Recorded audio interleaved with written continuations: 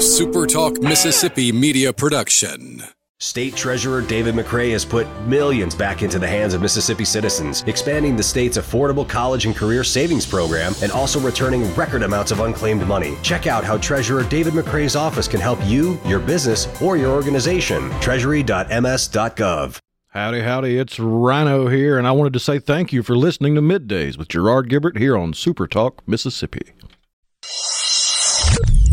Get ready to go beyond the headlines and join a meaningful conversation with people from around the state. Hello. You're listening to MidDays with Gerard Gibert here on SuperTalk Mississippi.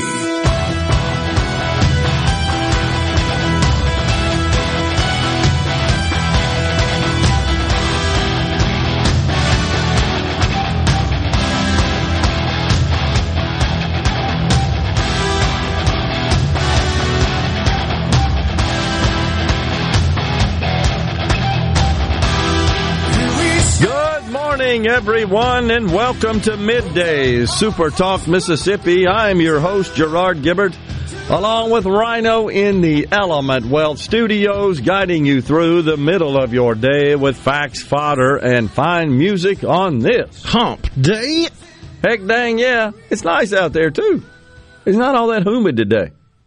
Clear skies. For now. At the time, yeah. Weatherman's saying there should be pop-up thunderstorms this afternoon, but then again, they've said that the last week and a half, and it really hadn't happened. Well, they pop up. They just may not pop up over your head. I noticed here in central Mississippi on Sunday, they moved through the northern area of Madison County, where I reside, but split around us down here in the southern part of the county in Ridgeland, but that's okay. That's just part of the deal. It seems like every time I look at it, it's 50% chance of thunderstorms, and that coin flip never seems to wind up heads. We could actually use a little precipitation. Just a little moisture. Around this area. It was quite the wet spring in winter, honestly, but now it's a little dry, but that's okay. That's part of the way it is around here. Wow, we got a lot of stuff going on once again in a 24-hour period. First, here in central Mississippi, folks, no secret that there's no love lost between Councilman Kenneth Stokes, who represents Ward 3 of the city of Jackson, and Mayor Chokwe Antar Lumumba. Little fireworks yesterday at the city council meeting. Shouting match ensued, is the way it was described. And you saw that? Oh, yeah. They got into a rather tense argument, I think is the way to put it. Stokes ended up calling Lumumba's chief of staff, Safia Omari, a, quote, thief at least 3 times. As Jackson Police Department interim chief Joseph Wade had to kind of travel up to the front of the room there just in case any physical altercation should break out. And they were voting on whether or not to earmark $250,000 out of the city budget to hire some individuals who would staff a newly formed grants department. A grants compliance officer, a grants specialist, and a program administrator. And that's so they could focus on completing the various application procedures to get money for the city. They'll take that responsibility away from the various departments within the city who sort of do their own deal. And just have folks that they assign that task to within the departments.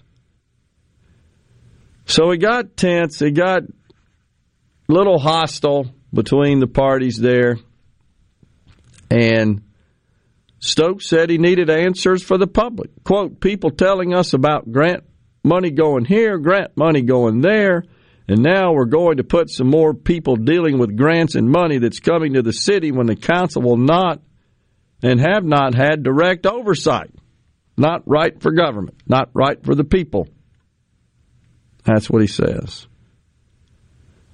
So the chief of staff of the mayor, whom Councilman Stokes called a thief, said, quote, "I just want to state for the record that there is no $1 million missing, and that is misinformation. And if Councilman Stokes wants some clarification, he needs to be very specific about that missing money." Wow. Sort of hard to address the most pressing issues of our capital city when you got this kind of stuff going on, it would seem. Because we have rampant crime. We obviously have huge problems with the water system in the city, the roads, a decline in population, more businesses and residents discussing possible exit from the capital city. None of this is good. And it seems like we have a city government in our capital city that at a minimum, we could say, don't really get along real well. That's a nice way to put it. Wow. Also, the Biden administration announced, with respect to the capital city, first funds for the Jackson water system, a whole bunch of money. You know, $600 million was promised as part of the Inflation Reduction Act, as well as the omnibus spending bill. Remember that. $1.7 trillion that passed to the chagrin of the House, passed the Senate, got sent over to the House. The House said, please wait till we get the new Congress seated, but they did not do that over there in the Senate. Passed it anyhow. Did get the votes of 17, 18 Republicans to go along with the omnibus spending bill. But the first slice of that that $600 million committed to the city will be headed their way. $115 million of it coming to Jackson. This was announced by the U.S. EPA and President Joe Biden yesterday. A federally appointed third-party water manager and the corporation overseen by the manager will be administering and investing this money, shall we say. Just the same manager that wanted your water bill to be based on your property value? I believe that was a suggestion, correct. And you remember that was So I don't have a whole lot of faith in this $115 million actually being used effectively or efficiently. That was an issue debated down at our state capitol, as you recall. A measure to prohibit such billing practices, that sort of structure. So, $115 million.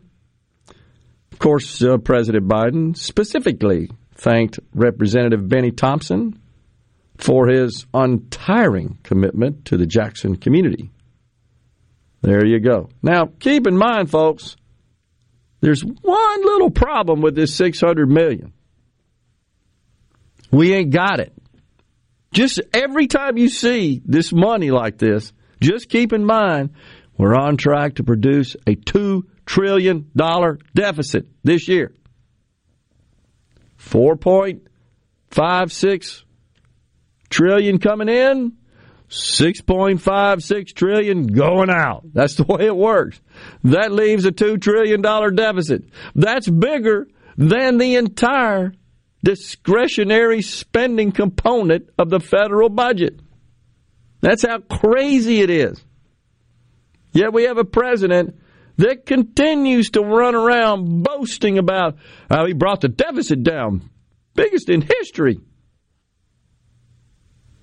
without the context, the nuance, the facts, the truth. This is what gets me riled up. I know. I'll probably get a text in a minute. You're yelling again, Gerard. That's because lying and duplicity coming from our elected officials, especially the highest level of government in this country, just drives me crazy. I cut the deficit more than anyone in history. You created it. It's unbelievable.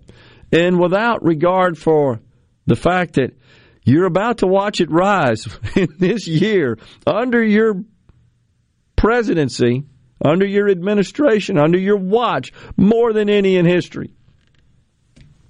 No regard for that whatsoever. So while I understand folks in the capital city and in Mississippi in general may be celebrating this money coming their way to address the aging, dilapidated, failing water system, just bear in mind, all we're doing is adding that to the debt tab. I mean, that's easy. There's nothing noble, nothing productive, nothing to celebrate about that. You just printed more money. Big deal. That's easy. Imagine if you had a money printer in your house. You could have take you to jail. That's exactly right. But not the federal government, of course. That's how they roll. They couldn't function, without I got auctioning on the mind. Because when we come back, I'm going to talk about how the Fed is now about to release a torrent of Treasury bills and bonds and notes. Now that the debt ceiling deal is behind us, they can go borrow money. We're coming right back. We've got Zach Taylor and Richard Steinwinder with Taylor Power Systems at 10:37. Congressman guest at 11:05. Gerard Gibert. He keeps his classified documents right where they belong. Inside a Journey record jacket from the 1980s. Gerard Gibert, SuperTalk Mississippi.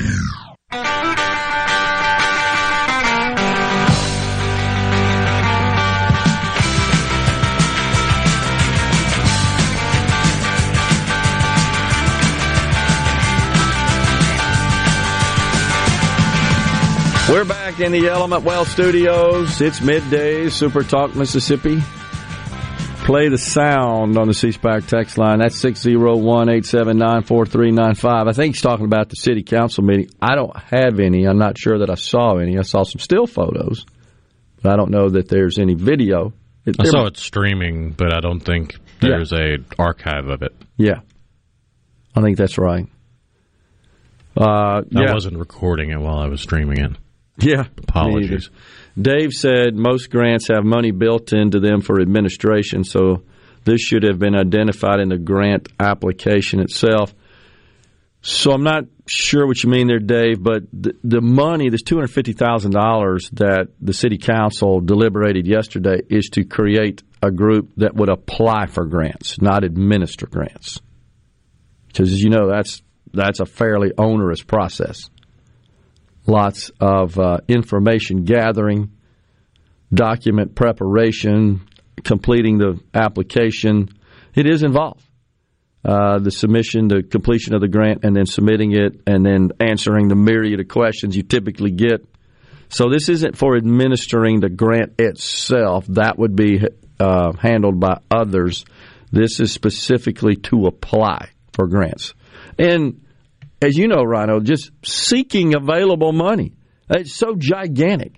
And that's just because our government, through the years... So overinflated. Exactly. Has created a myriad of programs.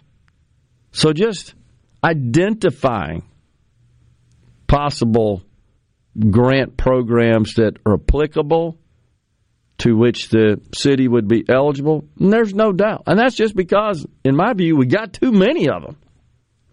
This is crazy. Well, and here's why we have too many. Because we're broke. I can't quit saying that enough. We're running on a deficit. We ought to be looking for ways to curb spending. And every time I see these politicians say, oh, yeah, spending's out of control. Well, what do you want to cut? I'll get back to you on that. They won't get into the specifics. And they don't want to do the math. But they can talk a big game. It's just another example of how divided our country is and how conflicted we are about the role of government. That just never seems to factor into the decision-making process. What is the proper role of government? Gene in Mendenhall says, don't forget about the leaking sewage into our creeks and rivers. That from the city of Jackson. I hear you, Gene. And there's been some folks gone to social media now that say, hey, it stinks around here. You seen that? Houses? Doesn't the fine just keep piling up and they're never actually going to pay it? I think so, but it does make you wonder the way our federal government and our mass of agencies have been politicized. Are they perhaps looking the other way because of who's in charge of the city, the inhabitants of the city? If this were a right-leaning community that was run by Republicans, you think the EPA would look the other way? I got a feeling they wouldn't. That's a problem. Inconsistent application of law, of regulations, of fines in this case. I really do feel like they're just looking the other way intentionally. In the name of equity, right? Yeah, it's ridiculous. Thomas in Greenwood, did you catch Wicker bragging about military spending on Gallo this morning? If deficit spending on social programs is wrong, isn't it wrong for military spending as well? I think that, once again, is related to the fundamental question, what is the proper role of government? And so, yes, as we said a couple of days ago when we shared that of our Washington delegation, 4 in the U.S. House and 2, of course, in the Senate, over on the House, 1 member did vote against the debt ceiling bill. That would be Congressman Michael Guest. Will be on the program at 11:05 today. Our other 3 members did vote in favor of it. However, on the Senate, both senators voted against the bill, but for different reasons. It is true that in Senator Wicker's remarks, it appeared that he was disappointed at the spending on the military, on defense, as prescribed in the debt ceiling bill. He felt like that it was not keeping up with inflation. Thus, it was a net reduction. Senator Hyde-Smith, I think, pretty much stated the common concerns of, hey, we're spending too much money and it's not sustainable and we got to do something. So, again, it's what's the proper role of government? So, no, Thomas, you completely took what I just said out of context. You said, so it's proper to spend more than you take in if it's for the military? Nobody said that. I simply said that I'd like to see our government start to debate and consider and evaluate its proper role. Our spending on the military, I would argue and submit that defense of the nation is a principal, if not the principal, responsibility of the federal government. No defense, no country. Whether or not it's prudent to spend more than you take in for the military, that's a completely different question. I'm just talking about the role of government. But here's the math. It's 15% of total spending. Pretty soon, interest on debt will eclipse, as an annual spending amount, will eclipse annual spending on defense. That seems insane to me. Interest on the debt, one wouldn't think, is the constitutionally appropriate prescribed role of government. And in fact, we didn't have any debt until 1917, and that was to finance World War I. We didn't have debt. We didn't have a debt ceiling till then. So Thomas says we need to decry all deficit spending. Well, sure, it's $2 trillion. What do you want to cut? He always brings up the socialist medicine program. So, Thomas, I assume that means you want to completely eliminate Medicare and Medicaid. That's what you call socialist medicine programs. And if you look at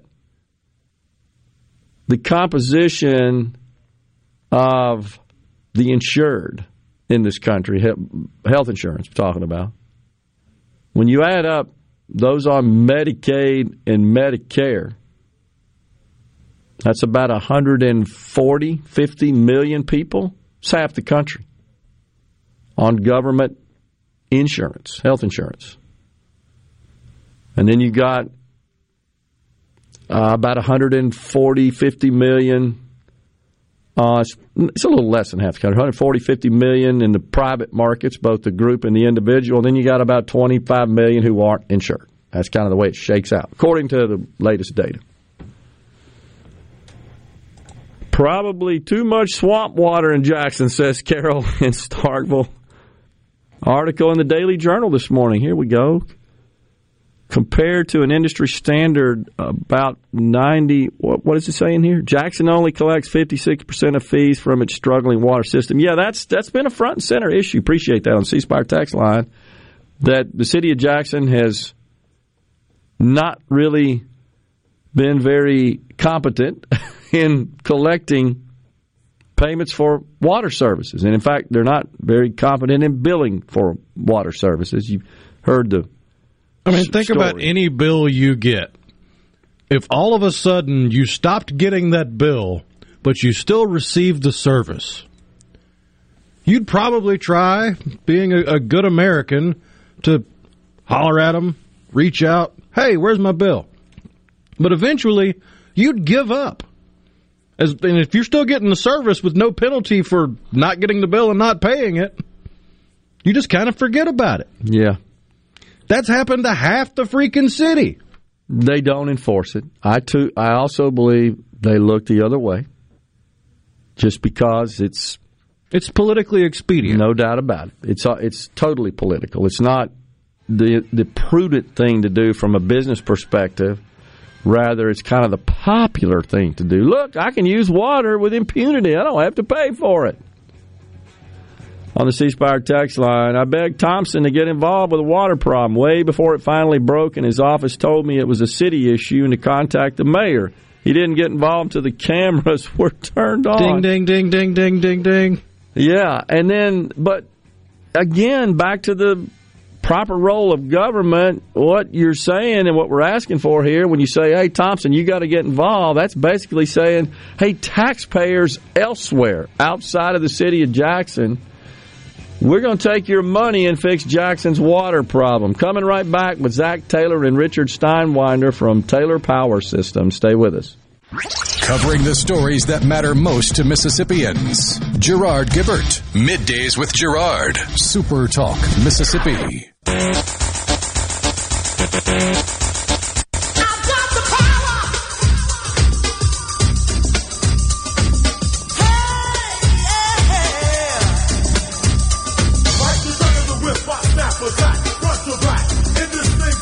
I see what you did there. Welcome back, everyone. It's Middays live from the Element Well Studios. We welcome Zach Taylor, the general manager, Taylor Power Systems. Pardon me. Zach, who you got with you today? Richard Steinwinder and Mr. Kevin Reddy. I got you. And Richard, you are the service manager, right, for Taylor Correct. Power? Yes. All right. So it's hurricane season in Mississippi. It comes around June every 1st year. and November 30th. Right. And a lot of times these storms move through and we lose power. Yes, sir. At our homes, our businesses, but you got a solution for that, right? Yes, sir. So the NOAA is forecasting around 12 to 19 named storms this season, and 5 to 7 of those can potentially become hurricanes. So it's inevitable we're going to lose a lot of power on the coastline, areas here in the next few months. So we offer several different products. So I'm the GM of Taylor Power Systems. We design, engineer, and manufacture standby and prime power generators in Clinton, Mississippi. I have about 140 employees there. Our prime powered, which we consider it's our mobile generators, it ranges from 25 kW to 1280 kW. And these are trailerized gen sets that can be transported anywhere in the United States for any of these areas that might be out of power. you got to think about hurricanes. You have houses, you have hospitals, nursing homes, communication towers. I mean, you lose power, everything. It's such an important thing. So, for us to be able to dispatch these units there is so important. And, we only go up to 1280. And a lot of these buildings require, 2,000 kW and above. So a cool thing about these mobile generators is we could pull 2 1,000 kWs on site and connect them together, which is what we call paralleling, which can make 2,000 kW. So I got you. That option, man, it offers a lot of variability on any application that we might need to cater to on the mobile side. We also offer a residential line that ranges 12 kW, 20 kW, 26 kW, 30 kW, and 48 kW. And, a homeowner that might already own a residential generator, it's you walk outside every day by it and you don't really think about it, but these are a piece of equipment and they have wear and tear items. So, every year it happens, and these guys can speak more on it. But the power goes out and we start getting calls on, hey, my generator didn't come on for any type of reason, and that's why we just stress the fact that it's so important. If you haven't had a PM schedule set up on your generator, or if you haven't had one done in the past 6 months, it's so important. Preventative maintenance, yeah. Correct.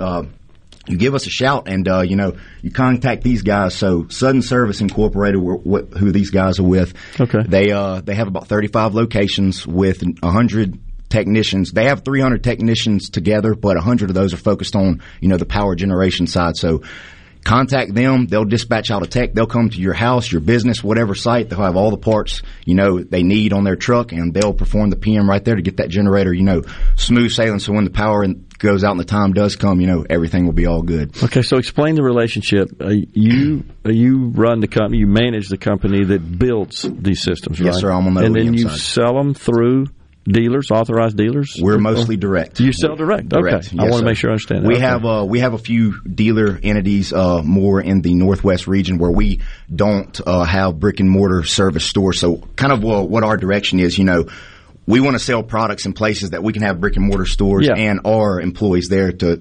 directly service and back up the product. For all those other regions, we're kind of scarce on our locations. We depend on other third party dealers or your location, service dealers. Your main location is in Clinton, yes, right? Sir, in Clinton, Mississippi. So that's awesome. There was a time, it seemed to me like, Zach, that mostly organizations that had standby power were larger entities that were fixed on-site hospitals, for example, some other various places of business. But now there are lots of available systems that make sense for the residential market. Correct. I mean, it's changed quite a bit. They're affordable. Yes, sir. That's what's changed. They're not as big as they used to be. You can get more power out of smaller footprint. Mm-hmm. And I think a lot of people are sick of their power going down. I know I am when that happens. And so this is a good way to deal with that. Is that kind of what you're seeing, Kevin? Yeah, definitely. That's what we're seeing. The most important thing about these generators is the preventative maintenance. You can go out and get a generator and you can set it there. Well, if you don't take care of it, it's not going to perform when it's called on. Okay. So what we like to do with our customers is set them up on a preventative maintenance agreement. It's 2 visits a year. When we set the unit 6 months later, we come out and inspect it, make sure everything's working correctly. Mm-hmm. Then 6 months later, we come out and do a PM. That's oil change, filter changes, things of that nature. And by us doing this, when it's called on, it performs. Okay. And if it doesn't perform like it's supposed to, for whatever reason, maybe it's hit by lightning, a customer has a PM agreement with us, they become a priority. So when a storm hits and we get hundreds and hundreds and hundreds of calls, obviously hospitals and nursing homes, they're priority, life safety. Sure. But after that, those customers that have an agreement with us have priority and they go to the top of the list. Sure. And so as part of the PM process, would you switch the power to just test to make sure that it's switching over properly, run the electricity of the building or the facilities that are backed up? Yes, sir. We definitely do transfer tests. We make sure everyone in the building's aware. Sometimes some of these buildings are very sensitive, banks and things of that nature. Right. So we do plan transfer switches, and we also do maintenance on transfer switches as well. Okay. We maintain those and make sure they're going to be working correctly. Yeah, I got you. Zach and his team build a quality product.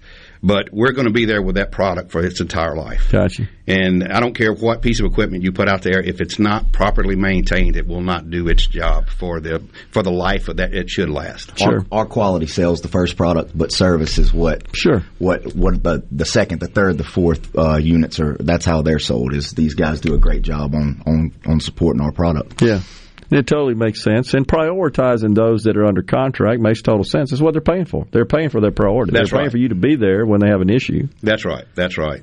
And, well, like Zach was talking about, if a storm hits this area, our local technicians are going to be slammed trying to take care of their regular customers. We've got hundreds and hundreds of calls coming in. Well, we've got 5 different ride-in teams is what we call them. So after the storm comes in, we bring in extra technicians, extra equipment, extra people to work inside to handle the overflow of calls that are coming in, but to make sure those people that we call priority and live up to what we call our self-sudden service, this allows us to do that by bringing in extra help. And your service location is in Richland, is that right? For Mississippi, it's in Richland. Okay. But we have 35 locations across 13 states. We cover the coastline from Texas all the way down to Miami, back up to Virginia. So anywhere a hurricane's coming in that area, we have locations to take care of those guys. Does your phone ring off the wall after a hurricane comes through? It doesn't stop. I think I'm going to do it now. Yeah, you just go ahead and get you a bunch of Red Bull, and because you're going to be up for a couple of days. But it makes there's a sense of feeling good about what you do, because what we do affects a lot of people. Yeah. I mean, we just had the storm come through in New Orleans. We had a nursing home down there that they were trying to evacuate, but they couldn't evacuate everyone. You have people in there on oxygen. Those oxygen tank, they have like an 8-hour backup battery on them. So their fuel tank was underground. It took on water. So our technicians sat out there for 2 days and started off feeding that generator out of a 5-gallon bucket into a 55-gallon drum until the Army Corps of Engineers could get a generator over there. Wow. And I got a call from the director over there telling me that you guys save lives here. Yeah. So gives you a good feeling. Zach, how has the technology evolved in the last few years for backup power systems? Well, it's right now everything's, kind of directing towards, battery-powered technology, battery storage, and hybrid technology and solar panels, of course. But, what we've been discussing internally, they're talking about these hydrogen-powered gensets, and, if those get claimed as non-emissions, then I think the focus on batteries will completely go away and shift back towards hydrogen. Interesting. Very interesting. So we I know we're talking about generators here, but we manufactured the first container handler that lifts containers and stuff in the port of LA, and it runs completely electric. It's crazy. But the infrastructure in California isn't there yet to charge these machines, so we're actually building fossil fuel power generators to power these electric trucks. So it's just funny. But the technology is trying. I mean, the direction is evolving, but to get the infrastructure in place to actually support that, it's going to be a few years. Interesting. And you also handle light towers. Tell us about that. Yeah. So we offer a 4 kW and 8 kW light tower. Can put off around 60,000 square foot of illumination. And the big selling feature about these towers, number one, they have a hydraulic mast that you could lift up with a button. A lot of your other towers are cranks. And they also run off 200 hours on one tank of diesel, which is huge. You don't have to worry about refueling these things for shorter intervals of time, which is very important for a disaster relief type environment where you got to have lights. And another very strong feature on these towers is you can auto program the start and stop. So when the sun goes down, automatically cut on. Sun comes back up, they'll cut off. So light towers are great. Before we go, your folks that do the service, your technicians, they go through various training courses. They're certified and so forth to do all this stuff. Yes, sir. Right? We have multiple levels of training classes. The classes are held at Taylor Power, so we give our technicians a pathway to become master technicians. Gotcha. That's important. You want to make sure somebody knows what they're doing when they're working on it, because they're complicated machines. They are. Yeah. They are. Appreciate you guys coming in. Yes, sir. Best of luck to you. Hurricane season's here. You need to call now, right? Yes, sir. Absolutely. Give us a number. 601-932-5674 or our website at TaylorPowerGenerators.com. Appreciate it, guys. Yes, We're coming right back with more in the Element Wealth Studios.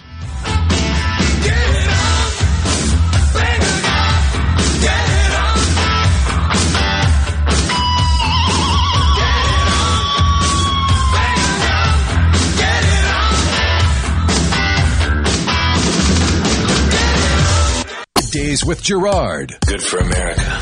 Good for fans of justice and truth. Good for us. SuperTalk Mississippi. This is what we stand for.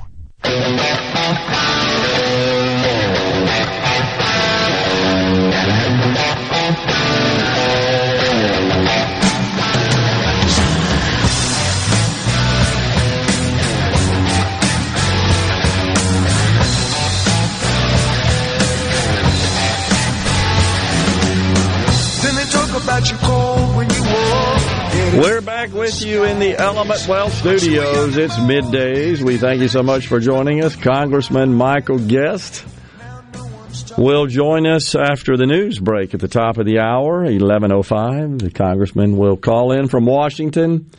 Found out after the interview, Rhino, that Taylor Power Systems folks used to do maintenance on the generators we had at our data center. We had several. Oh. They were gigantic diesel and natural gas powered generators, and that was to keep everything going in the event of a power outage. Not only all the IT equipment, it first would fail over to battery backup, and if line power wasn't restored within 15, 20 minutes, it would switch over via some very sophisticated transfer switching equipment that, by the way, you think of just like one sort of switch. No, it was a room full of stuff. Oh, yeah. That was the switch. And so it would switch over to generator power, and then when line power was restored, it would automatically transfer back to line power. And it would keep everything going, all the IT equipment. There were hundreds and hundreds of racks of gear, plus the air conditioning, because that's essential, or the stuff melts down. The humidifiers to avoid static electricity in the atmosphere inside the data center, and then the lights, of course. But the rest of the building didn't need it really on standby power, but the data center did. And it like they said, they would come out and do the preventative maintenance, and we would switch everything over, simulate an outage essentially, and make sure everything worked. And then restore it, of course. But that was part of the preventative maintenance. But where I'm going with this is it got a workout in Katrina. Because when Katrina hit, as you recall, the Tri-County area, for the most part, was dark. Here in central Mississippi, as the storm moved north from the coast. And the facility there was serviced by the three main grids that service the central Mississippi area. And we always knew if we lose line power, and that was intentional when this building was built in the late 70s, we always knew if we lose line power, that means pretty much the whole central Mississippi area is dark. And that's what happened. There were little pockets, you remember, of power that didn't fail, but for the most part, the whole place was dark. And that's what happened.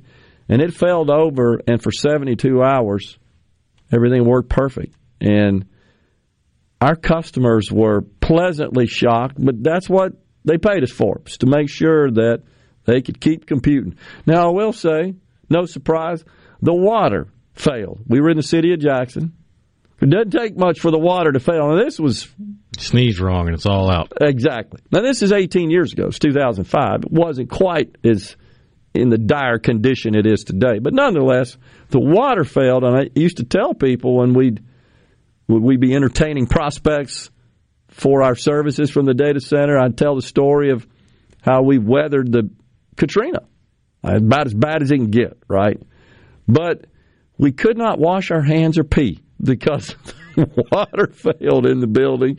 But we kept on computing. The computing kept on working. So bit of a prop for backup power. Of course, you got to have that in a data center, and that's what customers expect. That's what they pay for. And that all worked like a champ, happy to say. Something else along the technology front, I found fascinating story, announcement, that there's a $6 billion investment being made to convert wind to gasoline. This is fascinating. So many times I've said that You're laughing. It's not funny. It is a little funny when you just wind to gas it, like you catch the wind in a big bag, and then you put it under a heat lamp, and then you pour the gasoline out. That's what it kind of sounds like at first. Okay, I misspoke. How about it's not converting wind, it's using wind power. There you go. Okay, so my apologies. I misspoke there. I forget which one. Is it the Iliad or the Odyssey where they catch the wind in a bag? That's right.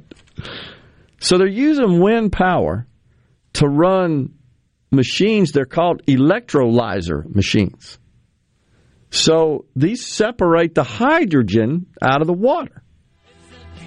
And then the hydrogen is combined with recycled carbon dioxide, the stuff we're trying to get out of the air. And these reactions, they figured out, create hydrocarbons, and that's essentially gasoline. And they claim it's indistinguishable. So think about that. This will drive the climate people nuts, because this really isn't what they want. No. But this is how you solve human problems. It's human innovation. And guess what? Somebody might get rich doing that. Oh, the horror, right? Heaven forbid. We're taking a break for Fox News and SuperTalk News. Coming back with Congressman Michael Guest.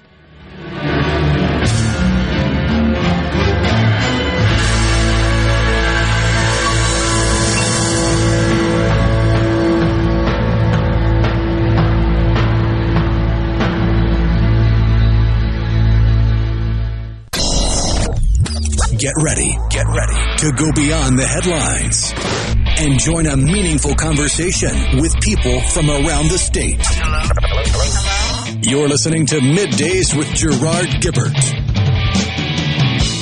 here on SuperTalk Mississippi.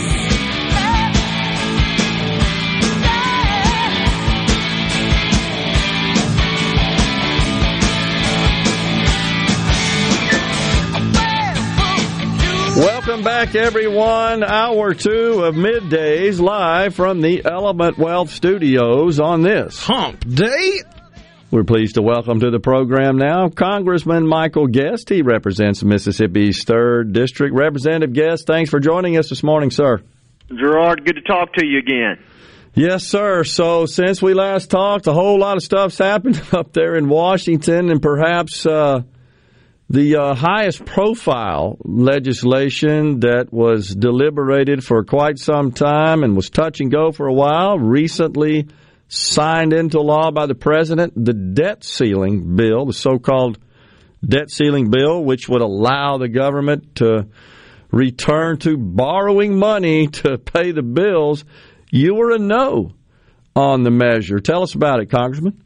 Yeah, and you're right, Gerard. This is something that we've been talking about and knew since new Congress was sworn in January that there would be an X date. We were unsure exactly when that X date would be. That would really be dependent upon the money coming into the United States Treasury versus money going out. Janet Yellen, Secretary of the Treasury, originally notified Congress and the White House that the X date where we would actually be spending more money than we were bringing in would be June the 1st, and that set off really a scramble of negotiations ultimately between Kevin McCarthy and Joe Biden. McCarthy had been trying since February to get Biden to negotiate terms for the debt ceiling either being raised or what later ended up being suspended.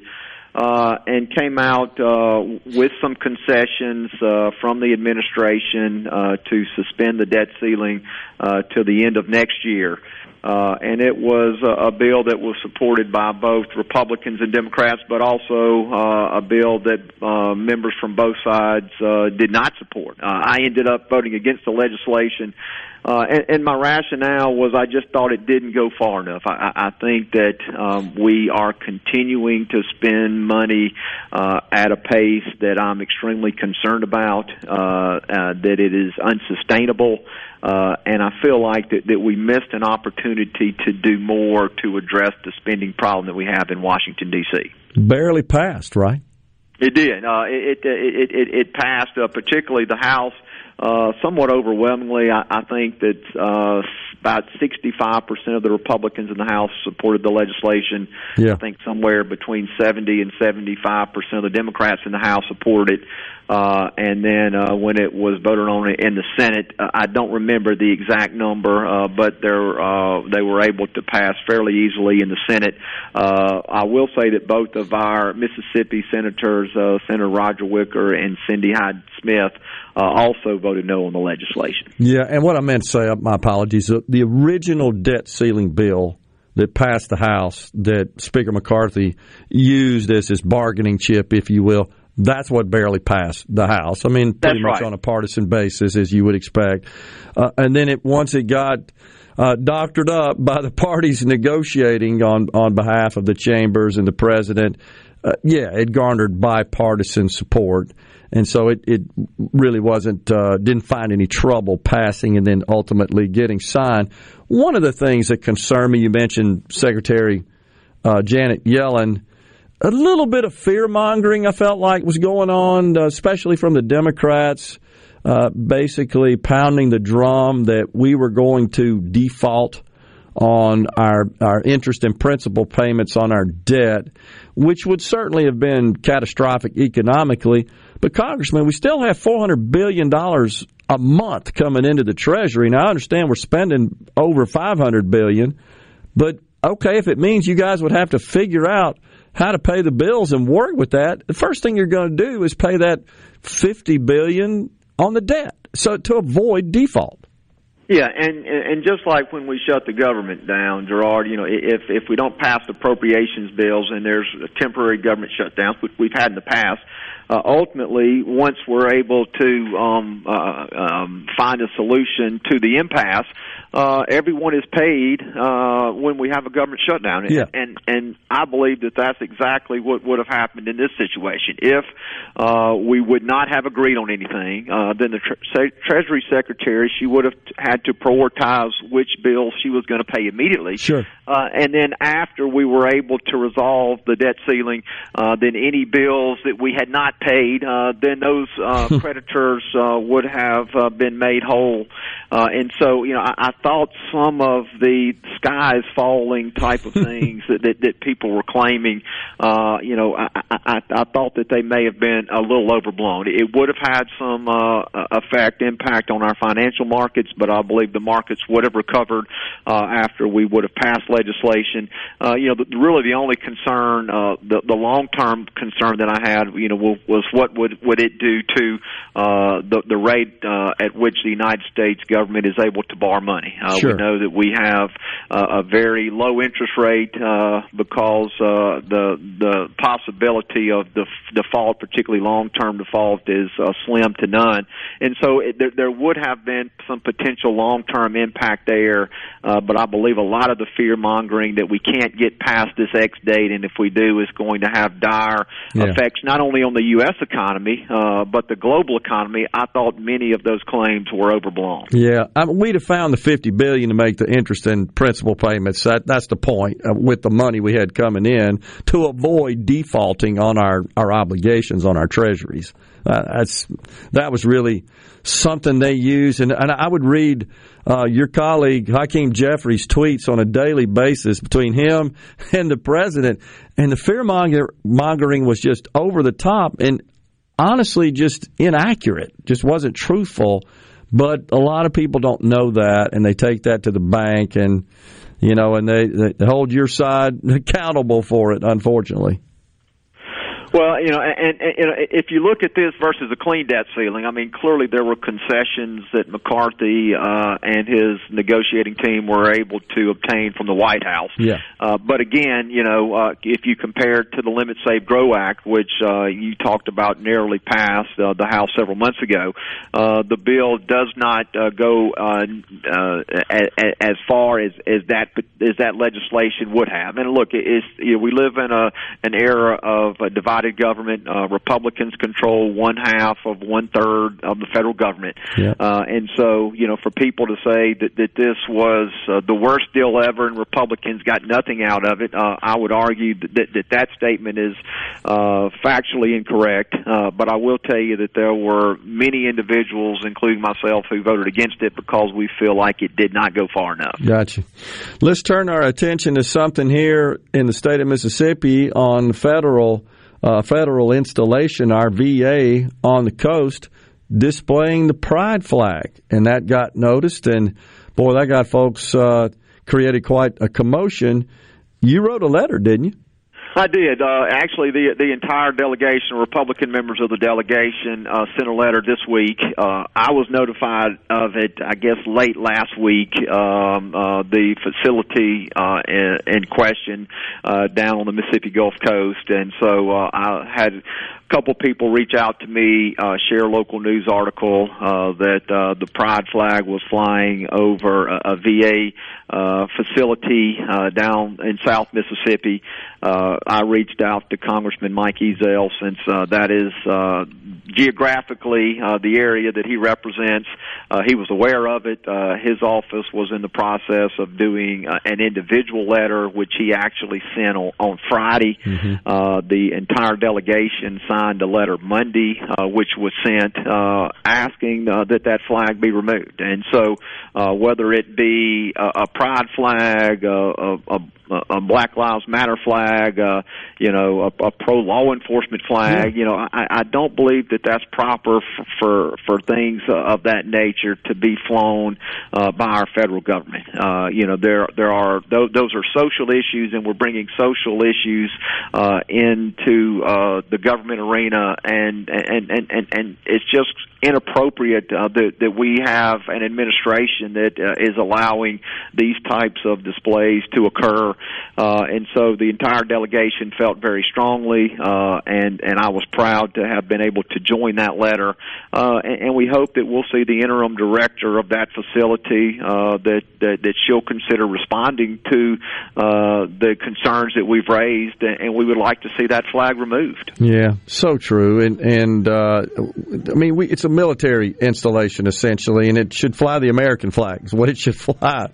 And that's right. And look, I mean, I think to some service members that it's offensive, and I think that we should do everything within our power not to engage in these social issues where people have a very strongly held views one way or the other. If someone were to have flown a Christian flag there over that facility, right? There would have been individuals that might have had concerns about that, and so I think it is wrong when we begin to, particularly on social issues, to be flying flags either in support of one side or the other. That's not. We got a break right here, Congressman. We got a break. We'll come back, talk some more. Stay with us. The talk that keeps Mississippi talking. We're rolling. Hit it. Go. Play it. Middays with Gerard Gibert on SuperTalk Mississippi. Woo!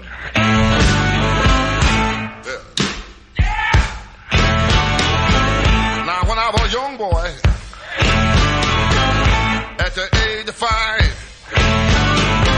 my mother said I was gonna be. We're back. Thanks for joining us. It's Middays, SuperTalk Mississippi. We've got Congressman Michael Guest on the line with us. He represents Mississippi's 3rd District. So, I'm glad that you guys addressed that with the flag. And I got to say, Congressman, I appreciate your position on that. It's not necessarily a slant on the LGBTQ community. We shouldn't really promote or give some sort of special treatment by flying a flag that represents any specific group. It's the United States, and this is a military installation of the United States. It represents all people, and that's why the American flag and perhaps maybe a branch of the armed services flag are appropriate, but nothing else in my view. Yeah, and I agree 100%, and I think that was some of the language within the letter that when we sent it to the Secretary of the VA, that, look, we don't want our VA facilities to be politicized, supporting one group or the other. Right. We ought to represent all veterans. That anything that we fly, again, should be related to their service, either the American flag or, as you mentioned, one of the flags of one of our branches of armed services, and we should limit it to that in its entirety. Absolutely. All right, so we've got a possible investigation going on in the House. Representative Comer from Kentucky looks like he's trying to get FBI Director Wray to release some documents and come testify. How's that going?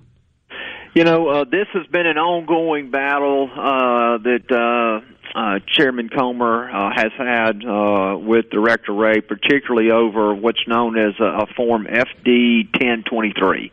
And so there was a form, a non-classified document that was in the possession of the FBI, in which an informant, a long-time paid informant of the FBI who had worked at the behest of the FBI for over a decade, made a report to the FBI that this individual had firsthand knowledge of a conversation with a foreign national that would have linked at that point Vice President Joe Biden with having accepted basically a bribe, would have accepted funds to try to for quid pro quo actions here in the United States. And so that was reported to the FBI.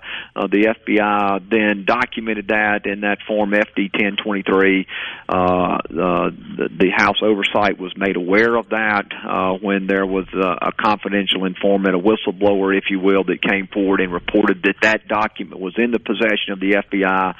And so for months now, Comer has been trying to, one, verify the existence of the document, and he was able to verify the existence of the document. He and the ranking member were shown a redacted copy of that document earlier this week. But since that document is not classified, since there's no ongoing investigation that anyone is aware of regarding these allegations, we think that document needs to be released first to the Committee of Jurisdiction, which is the oversight, and later to the public as a whole. And the FBI director has refused to do that. He's refused to share the document with anyone outside of the chairman and the ranking member, making claims that it would put his informants at risk if that document was released. We've tried to make reasonable concessions with the FBI, allowing them to redact out things that would make it more easily or more easy to identify this whistleblower.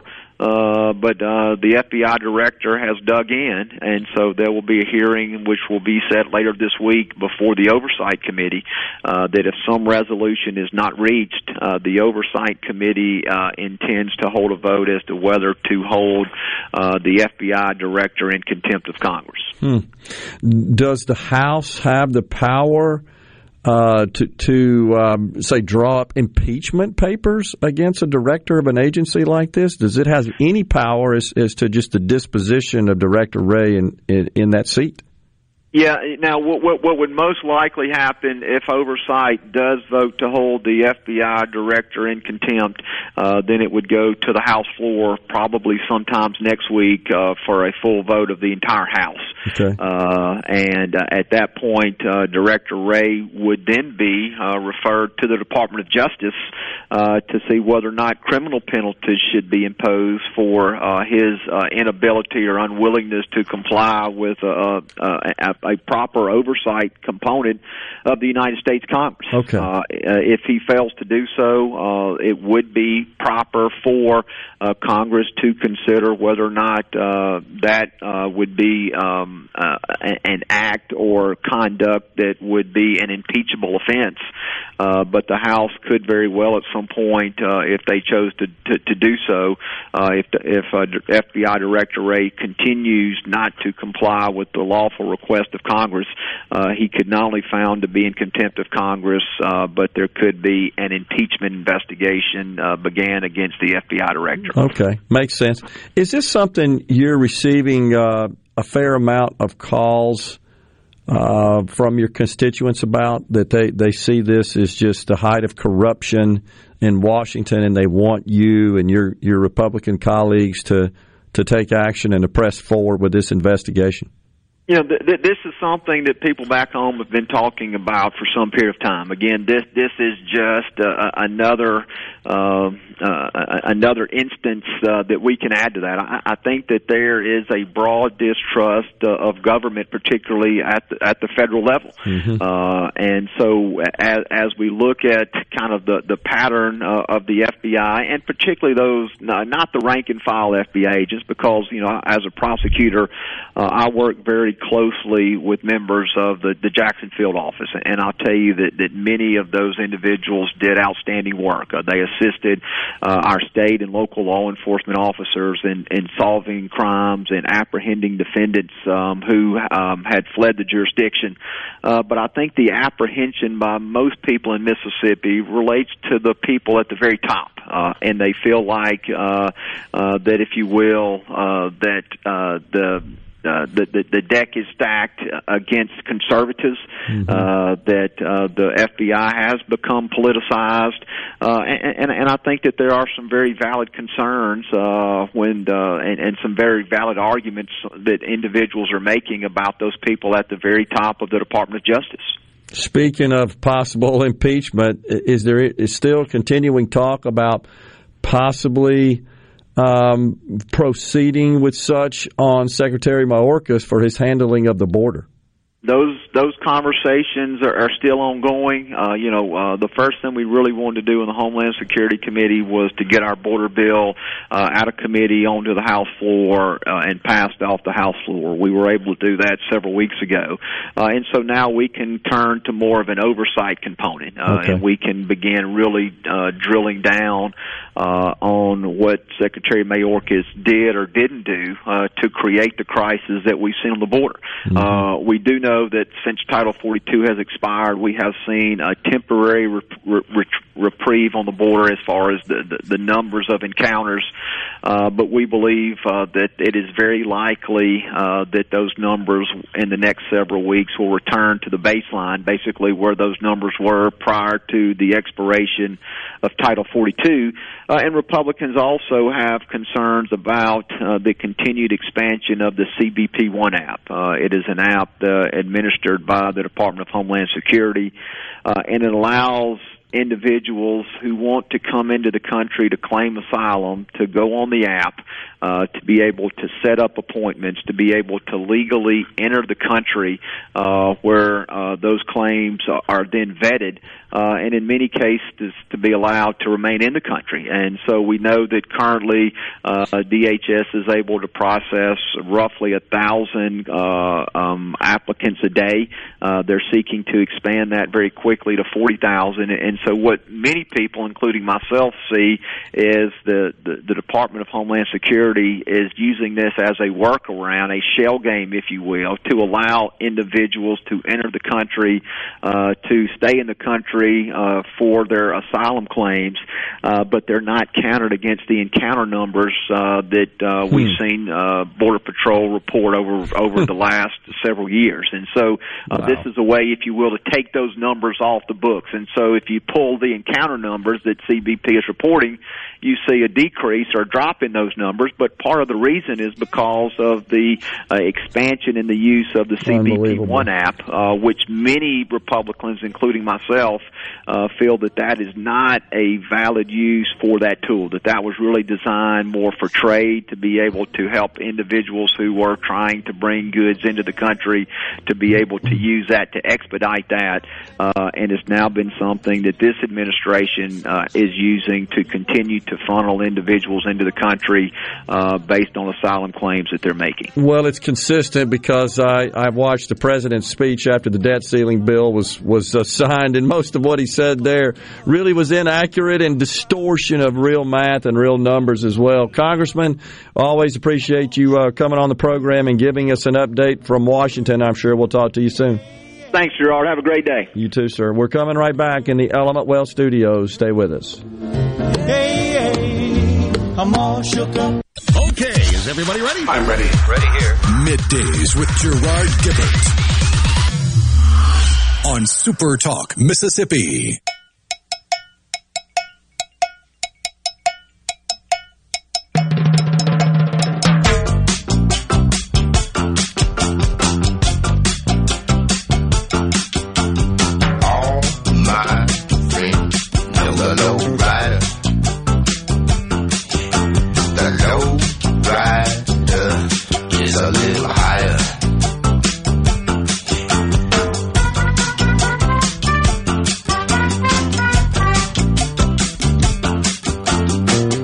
Back in the Element Well Studios. Thank you so much for joining us today. It is Middays.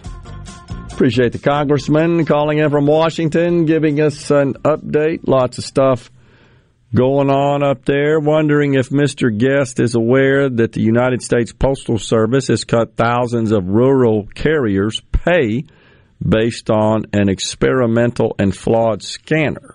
I, myself, have lost $5,000 a year. That's Gene in Mendenhall. So, Gene, it's my understanding that the union, the National Rural Letter Carriers Association, has filed a grievance on this plan. And I guess we'll see where that goes. This appears to be something that was negotiated quite some time ago, many years ago, and is just now going into effect. The Rural Route Evaluated Compensation System. Interesting. Seems kind of weird. I'm not sure to what extent our elected officials in the Congress can even get involved in this. It's something I'm trying to figure out as well. It's a little different the way that system works, the compensation system for the post office, workers of the post office. Wow. Senate Democrats and rural carriers facing pay cuts say USPS and its union have given them insufficient training on the new system that went into effect last month. About 2/3 of the carriers, some 14,000 across the nation, are facing pay cuts as a result. Wow. Yeah, it sounds like a big misunderstanding, is all the news that I read on it, on the part of those who negotiated this deal quite some time ago. Interesting. By the way, Senator John Toon, Republican from South Dakota, just announced his endorsement for Tim Scott for president. So in the last 24 hours, we got Chris Christie, Mike Pence, and now Doug Burgum. Who? Right. He happens to be the governor of North Dakota. I actually know of Mr. Burgum. I've never met him because he was a consultant at McKinsey, and the firm I worked for, Anderson Consulting, competed with those guys somewhat. By the way, that's who Shad White's wife works for, McKinsey. I think she still does. They're a global consulting organization. I've subscribed to their newsletter for quite some time. They do a lot of work in the IT world. But Mr. Burgum was one of the founders and longtime CEO of Great Plains Software. In the early days of the PC, when those tools were mostly used for spreadsheets and word processing, right? That's what the personal computer primarily did, office automation. But there were a lot of accounting software, transaction systems, some vertical, like to run a special type of entity, of business. But there were just a lot of generic accounting software products as well. Great Plains was one of the first. Open Systems out of Minnesota, and then Great Plains may have been the first. Mr. Burgum was involved in its founding. Great Plains sold to Microsoft. Microsoft decided to enter it's called ERP, business enterprise requirements planning. They decided to enter the business by acquiring Great Plains for $1.1 billion in 2001. And so now what used to be known as Great Plains Software is known as Dynamics GP. That's the Microsoft tool. They also have Dynamics SL. That is what used to be Solomon Software, SOLOMON, introduced in the 84 or 5 time frame. And it was the first PC-based accounting software built on a relational database model, which is common today. But that was pretty revolutionary back then. Microsoft acquired them as well, and it is branded as Dynamics SL. It's very common enterprise class ERP tool. But Mr. Burgum, I was shocked to find out, because I heard this morning when he announced that he came from the software business, and he was wealthy, did well in that endeavor. And that made me curious, and I looked it up and had no idea. He was the Great Plains guy, and it sold in 2001, $1.1 billion. But he is a candidate for president. So who we got now? We got Trump, DeSantis, Ramaswamy, Nikki Haley, Tim Scott, Asa Hutchinson, Larry Elder.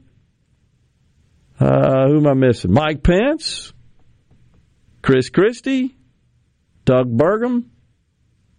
I think there's somebody else. That's all from memory. Who'd I miss? That's a big field. It's getting bigger. Might have some more jump in. Ryan Binkley? Who the heck's that? Dallas area businessman and non-denominational pastor. Okay. I missed that one. Running as a Republican? He's declared. Okay. I missed that one.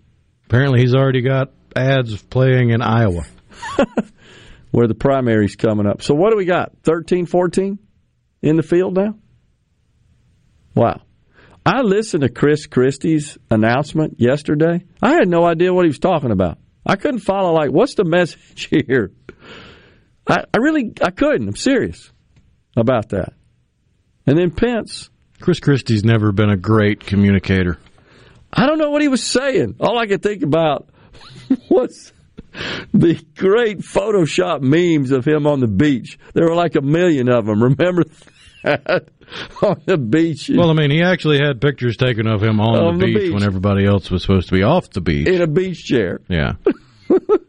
Those were great. But there was 1 million memes done on those deals. So he's running. And now Burgum, I just saw some video in the studio here of him, I guess, back in his home state of North Dakota with a crowd behind him in support, having a big rally there. What possesses them to do it, you wonder? I don't know. But that's a big old field, no doubt about it. And then, we also have, on the Democrat side, someone you don't hear a lot about. What's used to be a professor at Harvard. Remember him? Gosh, I can't remember his name. But he's running as well. Black guy, name escapes me. I'll remember it in a minute. But you're not talking about Cornel West. That's it. Yes, thank you. He's Princeton. And he's running independent. Okay, my bad. So I got it all wrong. We got Cornel West, the Tiger King, and Afro Man are all running as independents. Who was the one that ran on the Rent's Too Damn High party, whatever that was? Remember that the last time? Oh, that was Jimmy McMillan. The rent's too damn high. Oh, gosh. Cornell now, he's a card-carrying racist. Oh, yeah, he's a blithering idiot. Big time. I have no idea how he made it into Princeton with how stupid that man is. Equity. It had to be an equity play. It's the only thing I could come up with. You know, something we've discussed on the program before that I felt wasn't getting enough attention are the expiration of the Trump tax cuts. The individual provisions expire at the end of 2025. Well, Republicans in the House are looking to address that situation. This just came out yesterday. They're hoping to introduce a bill later this month that would make the tax cuts permanent and also revive some of the business breaks. I don't really think they're breaks. They're just tax provisions that benefit businesses when they make capital investments, for example, or investments in R&D from a tax perspective. And these things are also being phased out. And, of course, the Democrats are celebrating that. So they're trying to figure out a way to re-implement those. And also the business interest. That was the other thing, the business interest deduction. So we'll see if we get a bill. It's got no chance of passing, as you know, which means, folks, your taxes are going up if this is not extended, the Trump tax cuts, after 2025. Coming right back. It's so awesome! Middays with Gerard Gibert. Come on, let's get on with the show! On SuperTalk Mississippi.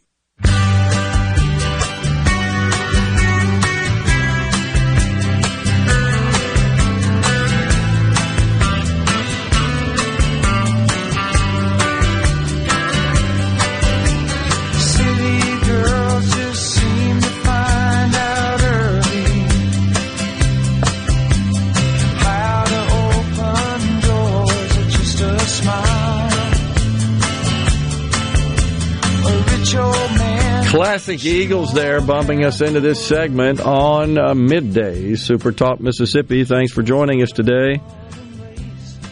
On the C Spire text line, why would they remove the flag? You're talking about the pride flag at the VA on the Gulf Coast. They will not face any consequences for flying it in the first place. Well, they did. They got called out by members of the U.S. House of Representatives. Maybe some would argue that's just attention. That's not even consequences at this point.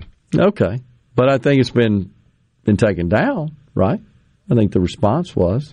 But I hear you. I know it seems like that, once again, double standards at play.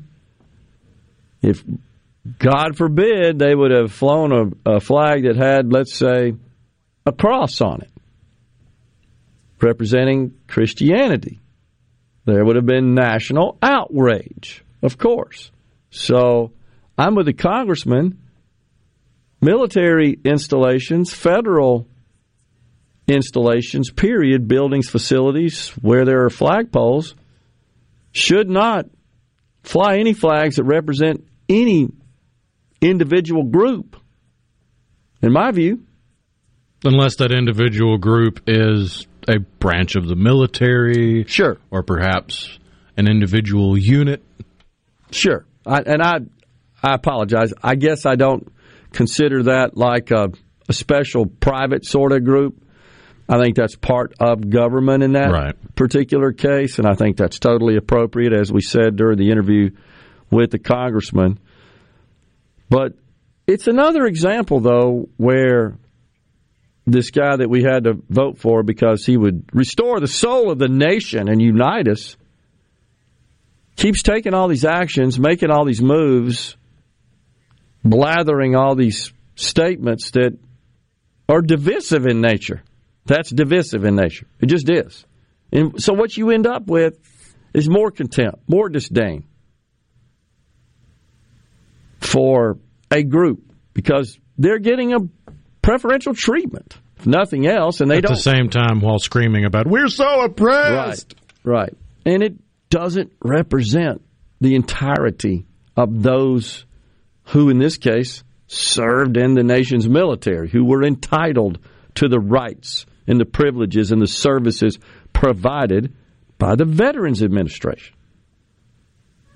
And we should not distinguish between the sexual orientation of our veterans. They're all veterans. Period. That's it. That's all you need to know. Greg in Newton says that it's an insult to me, talking about the flag flying on the coast. I'm sorry, but that's the way I feel 100%. Donna in Mendenhall said that with respect to the United States Postal Service, that Gene was right, not getting any training. We lost money, and the union isn't helping us. I hear you, Donna, and I guess at this point it would seem like the appropriate course of action would be to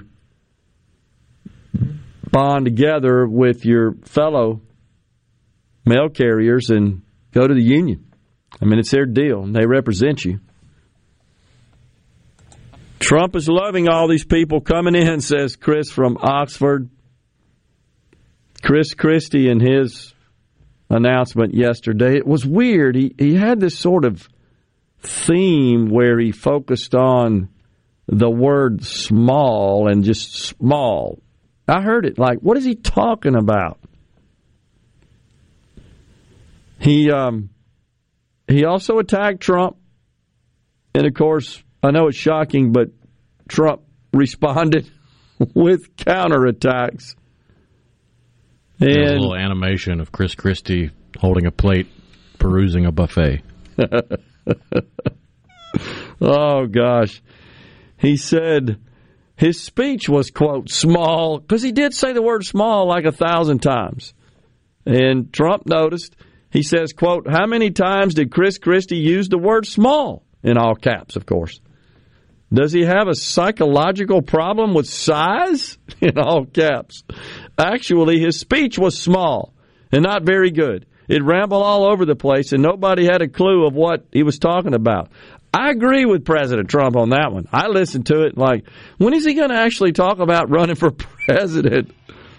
Hard to watch, boring, but that's what you get from a failed governor who left office with a 7% approval rating and then got out of New Hampshire. Out of New Hampshire. This time it won't be any different. He's talking about in the 16 cycle where he didn't make it very far in the primary competition. Some Republicans speculate that Christie's pugilistic nature could offer an opening to other Republicans if he takes jabs at candidates like Trump. We shall see. It will definitely be entertaining. That is something we can count on. We're coming right back in the Element Wealth Studios. It's time for Fox News and SuperTalk News. Stay with us.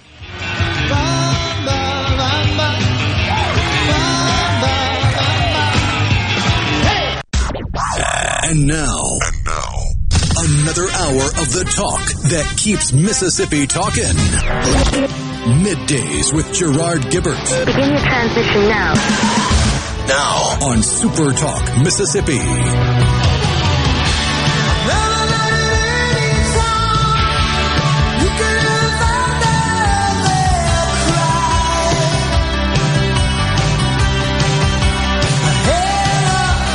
Welcome back, everyone. Hour 3, the afternoon portion of Middays is back with you. We are in the Element Wealth Studios on this Hump Day.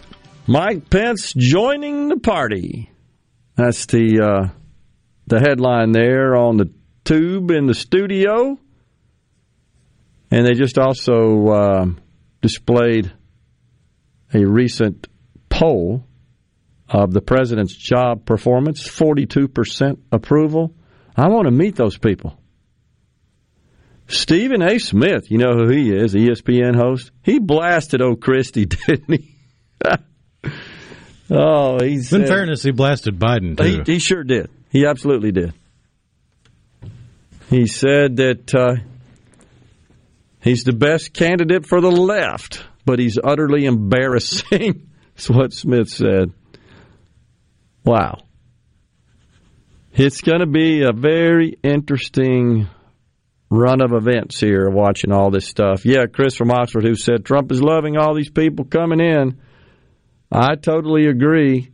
By the way, Christie said about Trump, he likened him to the Harry Potter villain, Voldemort. Called him a, quote, lonely, self-consumed, self-serving mirror hog. That's what he called him. Oh, gosh. I don't think he's ever read Harry Potter. Probably not. I don't think Voldemort spent much time in front of a mirror. Dude didn't even have a nose. William and Brandon says nothing will ever beat the Bernie Sanders with his mittens picture. That was pretty good. I agree, William. We were talking about Christie and the beach shot. Gosh, there were a lot of memes made on that, weren't there?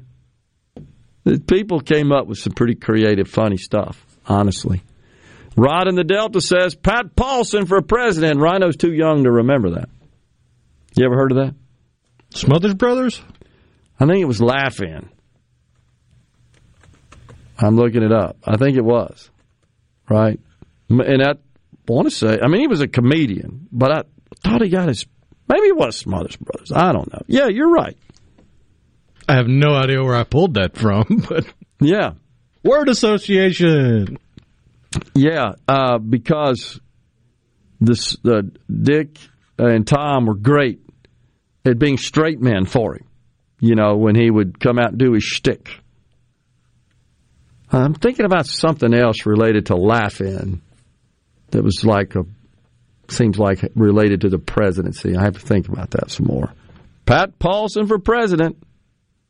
There's actually a book. Really? I do remember. Okay, so now I'm seeing there is some connection to Laugh-In. I have to figure that out.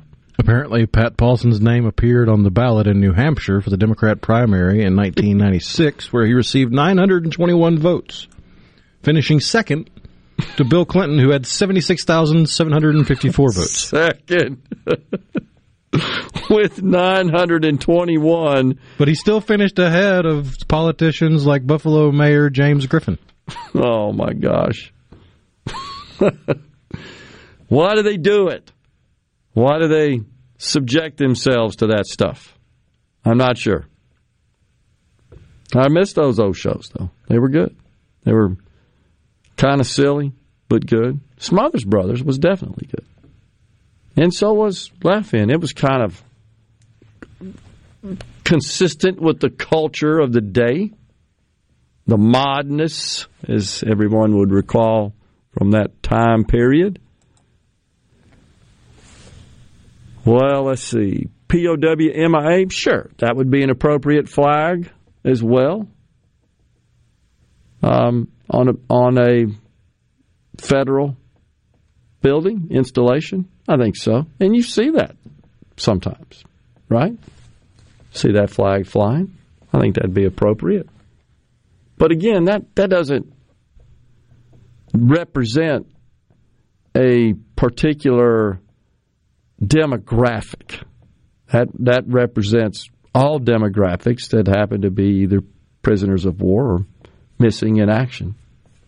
Absolutely. Jerry in Waynesboro says, Discamus. What are we talking about? Oh, If Facts Matter says you need to play this. Gotcha. As a proud Army veteran, I do not believe the pride flag should be flown at the VA. Neither should the KKK flag, Confederate flag, Alzheimer's flag, etc., autism. Yeah, agree with you there. That's Chris from Past Christian. The Fickle Finger of Fate Award. I remember it, Mose. That's awesome. That was from the program Laugh-In, of course. Remember Laugh-In Brings You the News? That was good. The guy, he had a great voice that did that. Goldie Hawn became a very successful actress. Got her start on Laugh-In. I think Richard Dawson was a frequent star on the show as well. Lily Tomlin with her famous telephone operator shtick. Richard Dawson's one of those funny people that it doesn't matter if you get any of the context of his jokes, he's still funny. He is pretty funny. And he had a great... Like you watch some of those reruns of him on game shows, and they'll be talking about something that I didn't live through and I never learned about in history, but he can still make it funny. He could. And he had a great sort of delivery, but was on Match Game forever. He was like a staple. And then, of course, hosted Family Feud, right? First host of Family Feud. Kissed every female. Gosh, you couldn't do any of that today, could you? That would be Cancel City. But that was what he was known for. He was good. Good host. What was the guy that was the announcer, the narrator? Was that Gene Rayburn? No, the Gene Rayburn was the host of Match Game. Maybe, who am I thinking about? That was not Johnny Olson. He was one as well. The Price is Right guy also did some other game shows. I can't remember who the guy was that was the announcer, the narrator. What a great voice he had. Richard Dawson. You remember the shtick. It's pretty cool. The fickle finger of fate. Rosanna Dana says Carol in New Albany. That would have been Saturday Night Live. That's a little different deal. Rosanna Dana. Although it could be argued without Laugh-In, you would not have had Saturday Night Live. I agree. I would argue that it kind of set the stage for that. I would totally agree with you. All good stuff. Dawson was also known for Hogan's Heroes. He absolutely was. Lou Kirk, wasn't that the character that he played on Hogan's Heroes? What a great show that was. From the UK. It was a soldier from the UK that was also in the prison camp there. The Stalag.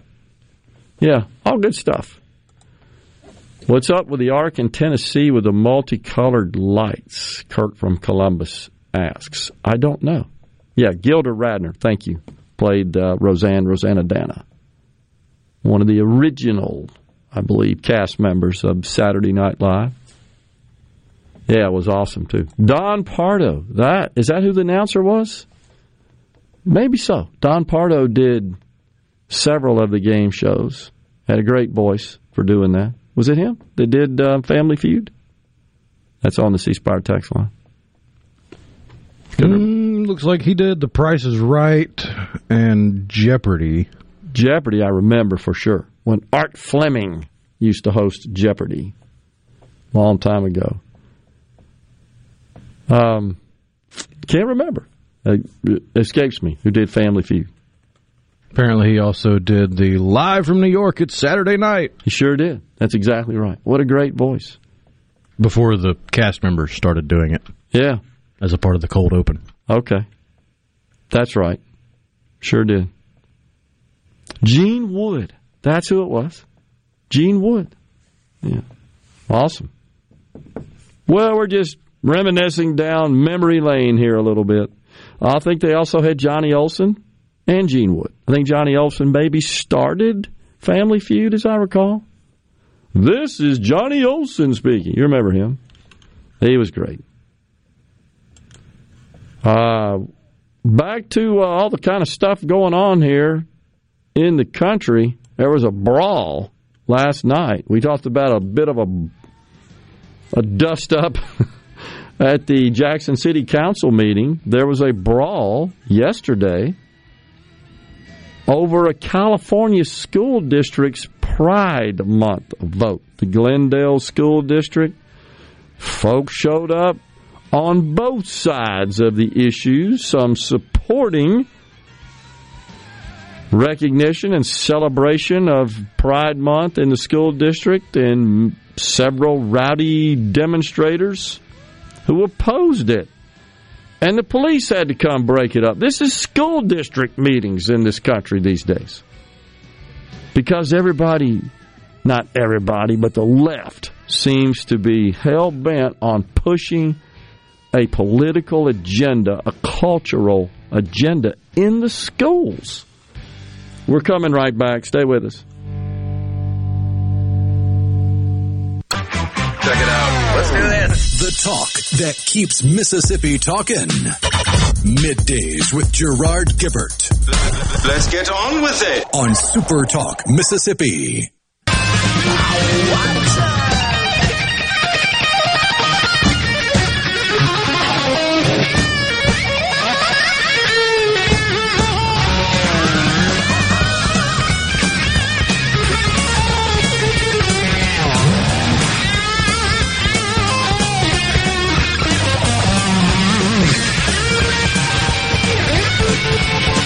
Thanks for joining us on Middays. We're back in the Element Wealth Studios.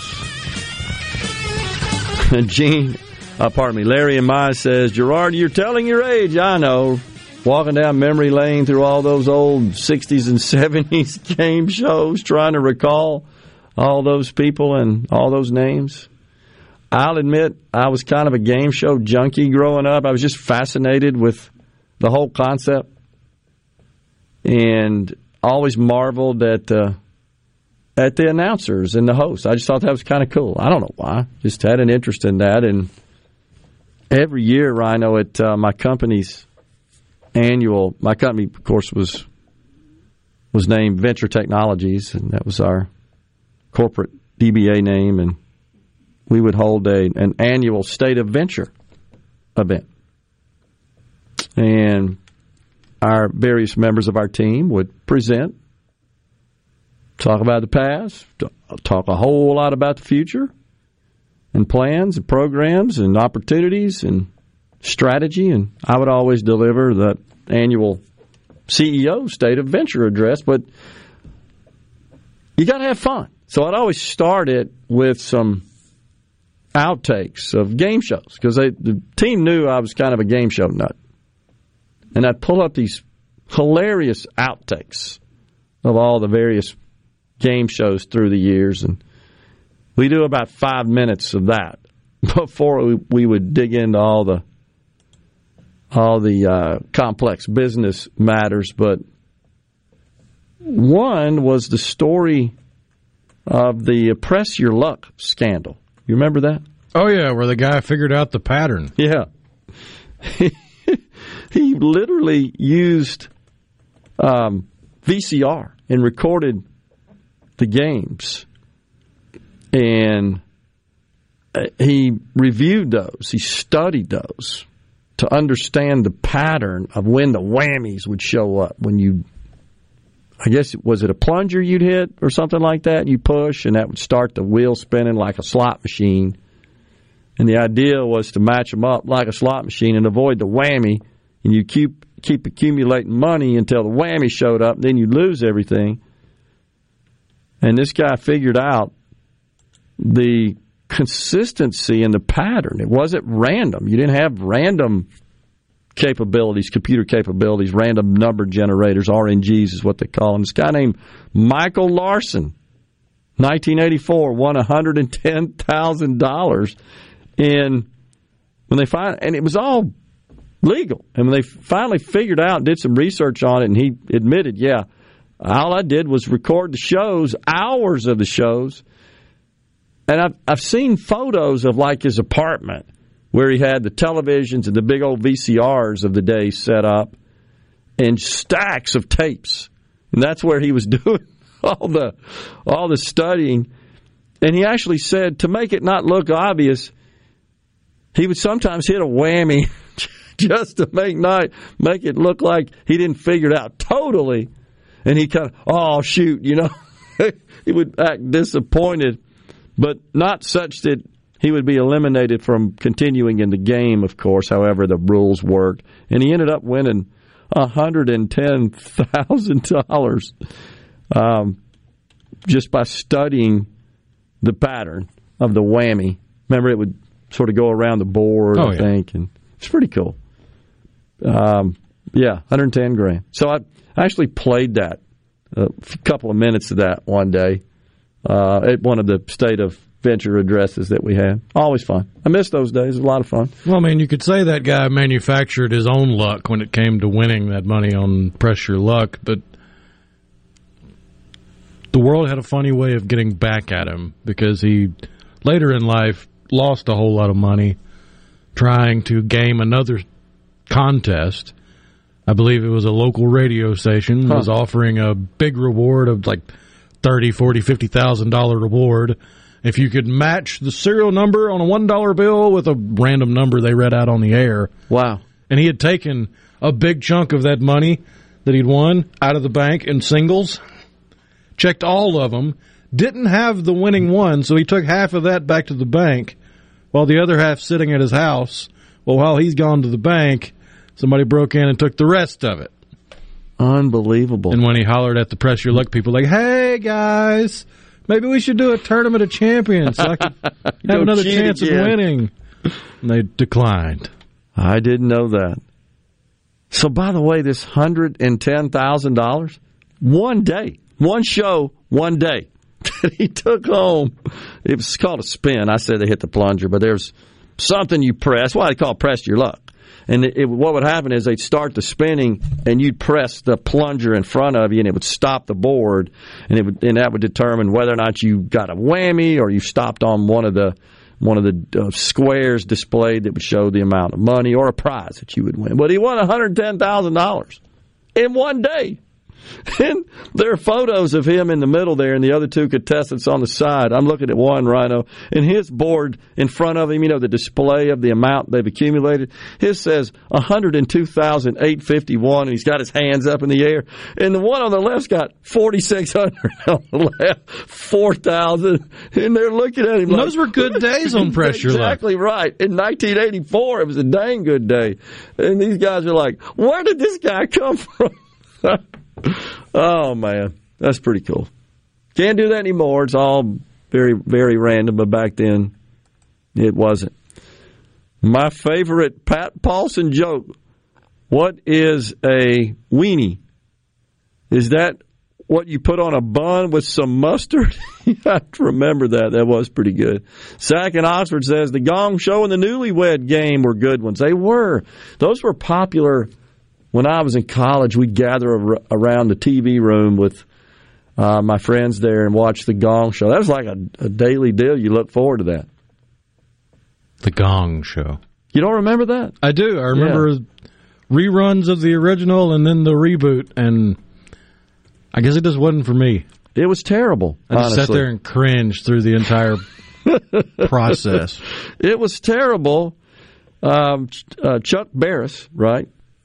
And they had Mean Gene, the dancing machine. Oh, no, it can't be.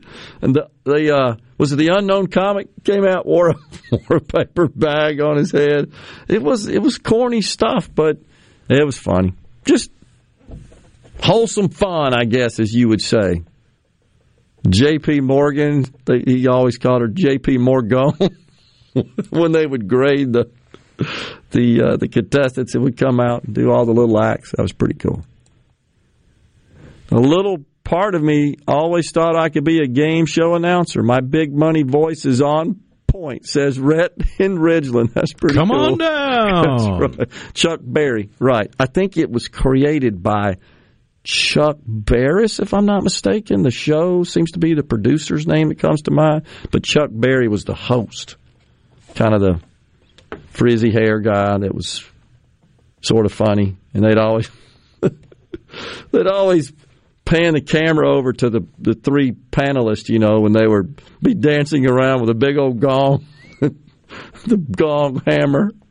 You just knew it was coming when it was a bad act. Mo says Match Game was the funniest game show. I love Match Game. Still comes on the Game Show Network real early in the morning. Match Game 73 or something like that, starring Gene Rayburn. All good stuff. Now they're just kind of goofy, the present day game shows. Family Feud's still pretty good. Steve Harvey. Oh, yeah. It's pretty good. He's really good at that, too. Yeah. What's this? LFNY has always been in the cold open. Live from New York. Live from New York. Yeah. Yeah, I mean, it's always been a part of the opening of the show, but earlier seasons you had the announcer say it. And it wasn't until the cast got more renowned that the cast started making it a part of the cold open. Yeah. Which has been a tradition for eons now. Yeah, exactly. Gosh, the present day version just doesn't measure up. It was just funny. They made fun of everybody. Now it's gotten so dang left-leaning, although they have, I would say, come out a bit. They're now starting to mock and make fun and do satire of Biden and folks on the left. It's pretty good. But, man, through the years, they had some great actors, many of whom got their start, right? Big time on the program. Dan Aykroyd, of course, got his start. Chevy Chase. Although he was never a full-fledged cast member. Always a guest. Chevy Chase was always a guest. But there a lot. Oh, yeah. Right. Bill Murray. I mean, he went on to have a great career as well. Steve on the road says, Dragnet Adam 12. Yeah, back in the days when police shows were real popular like that. Primetime 30-minute police shows. Always in Los Angeles because that's where they filmed all that stuff. So that was just convenient, right? Emergency. Remember that one? That was a good one. We're having fun reminiscing about the old television days. We're stepping aside for a break. Coming back in the Element Well Studios. Half an hour left.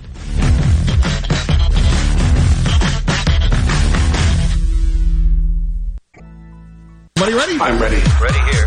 Middays with Gerard Gibert on SuperTalk Mississippi.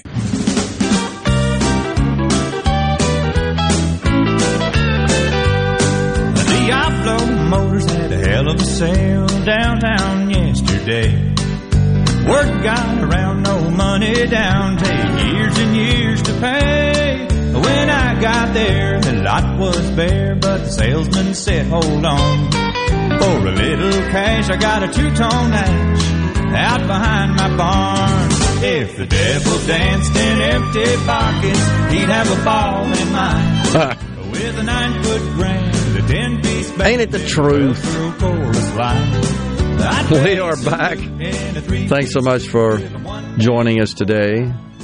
It's Middays from the Element Well Studios. We're talking about the game shows here. Just reminiscing through the golden history. age of game shows. Right, exactly, the golden age. Almost a chronology. You may have already said this, says Dave in Monticello, but what's my line? Yeah, it was great from the 50s. That's when they got started. It was just good entertainment. I think they were looking where the networks for programming, to feature. And that was prime time back then. What's my line? I've got a secret.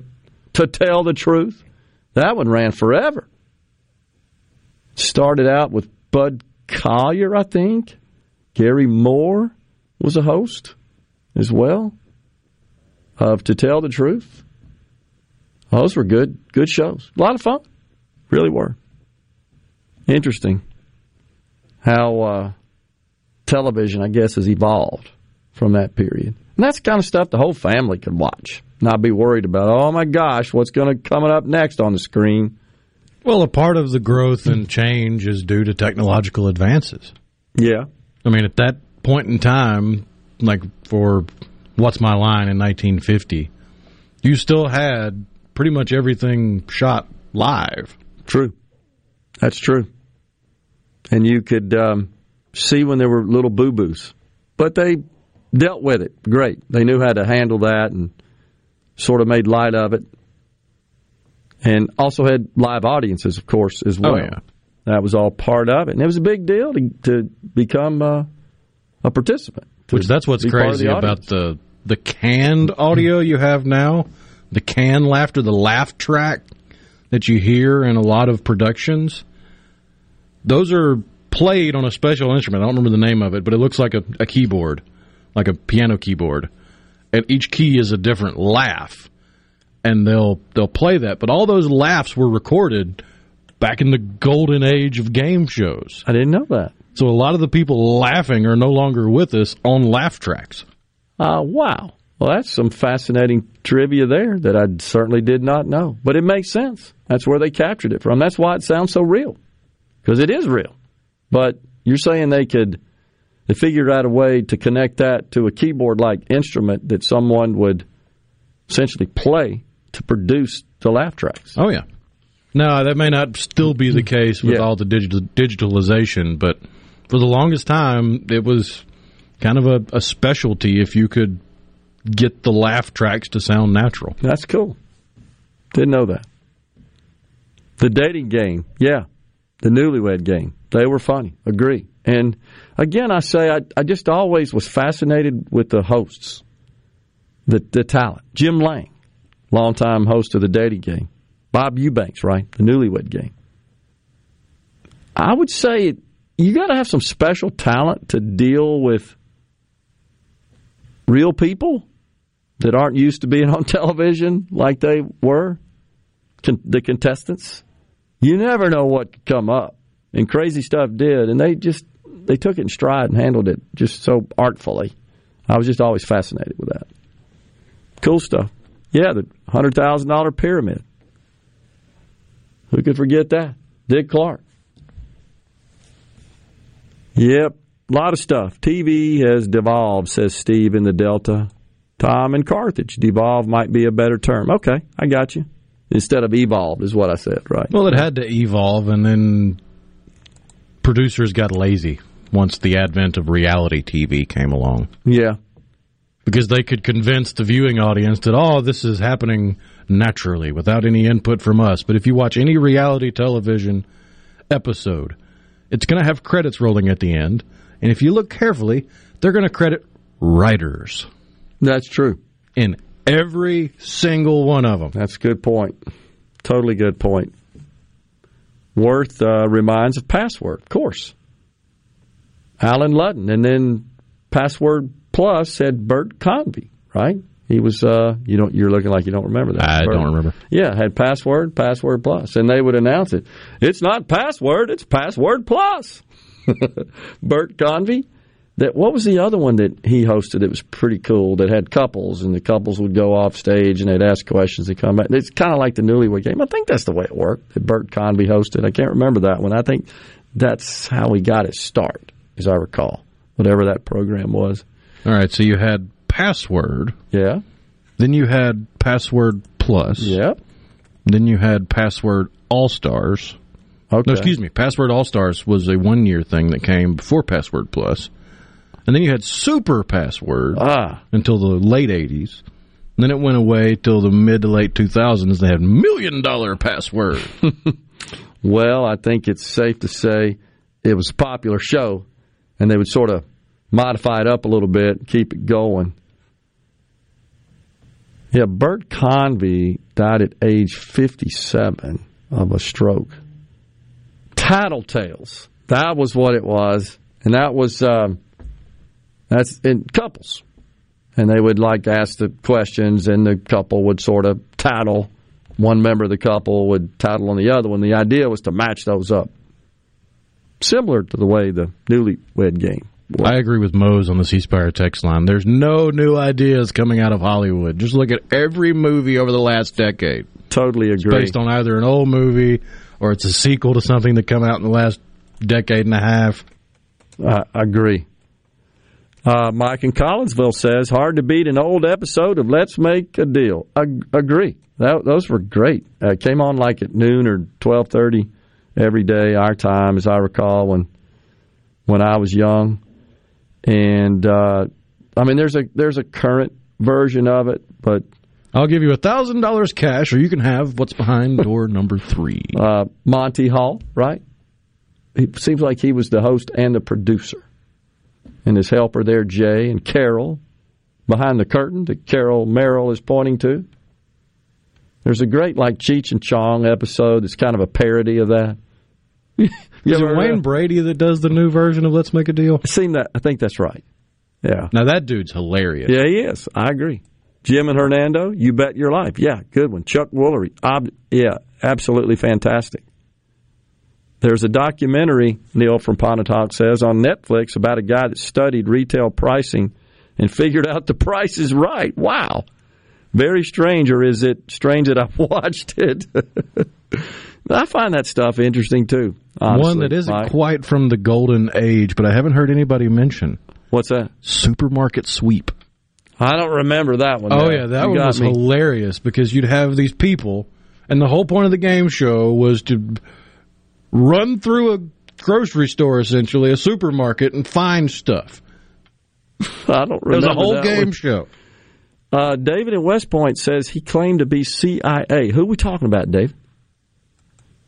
Yeah, Stephen Turner, press your luck, no whammies. Yeah, you're right, Steve. We just talked about the scam, the $110,000 that Michael Larson won by studying the VCRs of countless episodes of the game to learn the spin pattern, the whammy spin pattern.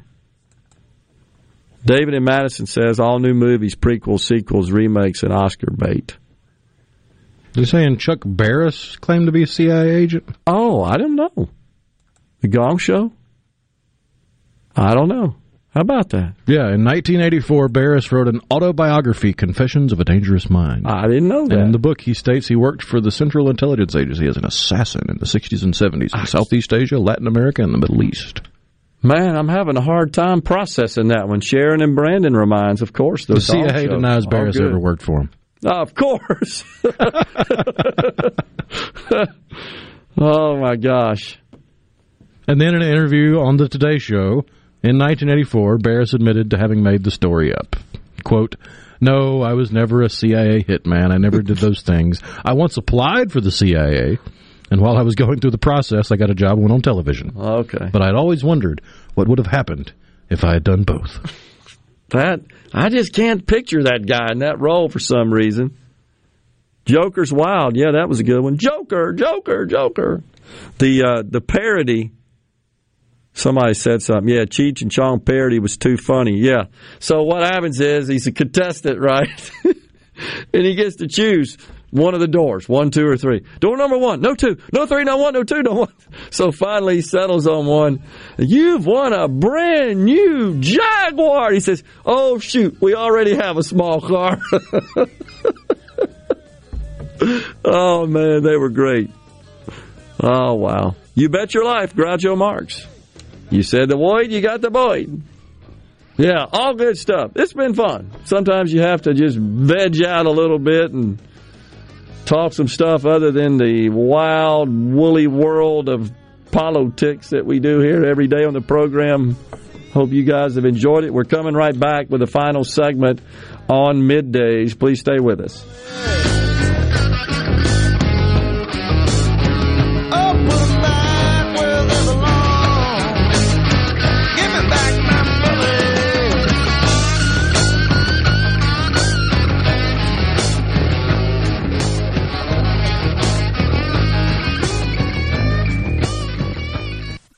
It's so awesome! Middays with Gerard Gibert. Come on, let's get on with the show! On SuperTalk Mississippi.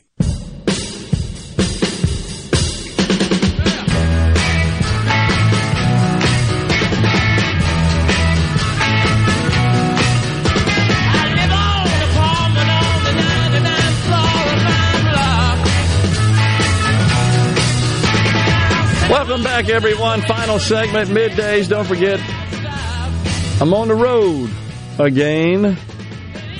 After the show here, got to go home, pick up the bag, head down to Point Clear, Alabama. I will be attending tomorrow, at least tonight, and tonight for dinner. Tomorrow, the Mississippi Hospital Association's convention down at Point Clear. I'm honored to be the speaker tomorrow for breakfast. Boy, I hope they're awake when I get up there and have to start talking about politics. That's what my assignment is to talk about. Are you before or after the meal or during the meal? I'm not sure exactly, but hopefully we can keep folks interested for 45 minutes. If I were in attendance, I would hope it was after the meal, because politics before breakfast might put you off your appetite. You're absolutely right. Chuck Barris, by the way, known as the host and creator of the Gong Show, created, of course, the dating game and the newlywed game. Those were from the 1960s, iconic game shows. New funniest game show, Hollywood Square, says Mose. It is pretty good. It is pretty good. Was that Paul Lynn that was always in the middle? Yeah. Paul Another Lynn. funny dude. Yes, he is. Going to a Mississippi Hospital Association meeting outside of the state of Mississippi is a question. Well, there are honestly a number of associations in Mississippi who hold their conventions, their meetings outside of the state. I'm not in charge. I don't control that. I've just been asked to go speak. Newlywed Game knew a couple that were on the show. For when was the last time did you do something he said not to do? Answer, not to be wearing a house coat when she greeted him at the door. Him, what happened? I told her I would rip it off her, so I did. I love it. Have you ever, this is one, Soupy Sales, says Curtis in Biloxi. Yeah, he was great. I'll be back, by the way, Friday. I'll be up in Greenville for Steve Azar's Delta Soul Celebrity Charity Golf Tournament. Weather looks good this year. Remember last year we got deluged, and we had to hang out inside, set up. The Element Well Studios on the road. Looking forward to that. Always a great event. Don't know who we got planned as guests, but you know it's going to be a great lineup because Azar brings them in from all over the place. First time I've interviewed an Olympic gold medalist was 2 years ago. His friends had come all the way to Greenville to participate in the event and, of course, raise some money for charity. Steve does a great job for that. So fast forward to present day. Doesn't air anymore. You heard of this one? Baggage. Aired on the Game Show Network. Now, I admit, not a lot of people watch the Game Show Network. I do. I don't know why that rings a bell. Hosted by Jerry Springer. Maybe that's why. Yeah. And when you think about just the wholesome, really innocuous, funny entertainment of these classic game shows we've talked about, nothing in there was inappropriate, right? No crazy off-the-wall content. This show, Baggage, was nothing but that. And it was kind of a bit of a takeoff from the dating game in that you had one person selecting from three candidates, and each of the three candidates would reveal their baggage, crazy stuff in their past, or it could be present. And they had small baggage, medium baggage, and big baggage, right? And it was represented literally by suitcases, bags that would be stacked. The biggest on the bottom, the middle, and the medium size in the middle, and then the smallest on the top. And they would reveal, and you can imagine with Jerry Springer, rest in peace, it's going to have a bit of a racy theme to it, right? Oh, yeah. And, of course, it's cable. It's not network. But it would be stuff like the baggage, I'm having sex with my stepfather while I'm dating his son, or something crazy like that. You know what I'm talking about. Nutty stuff. Like, what? And that was, they look for people that had weird stuff like that. Like, this is like depraved from a moral perspective. But if we got to that point in society where that's the only thing that entertains us, just simple, innocuous, wholesome, funny entertainment doesn't fly anymore.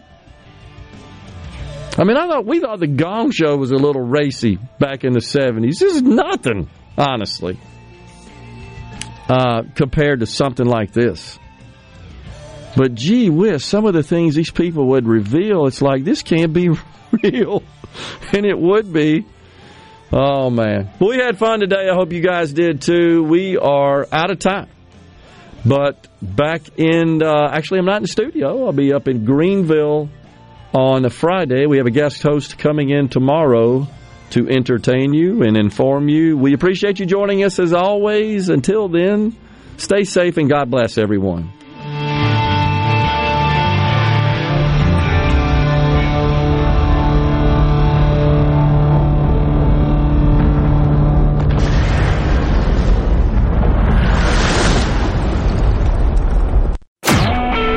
SuperTalk Mississippi Media Production.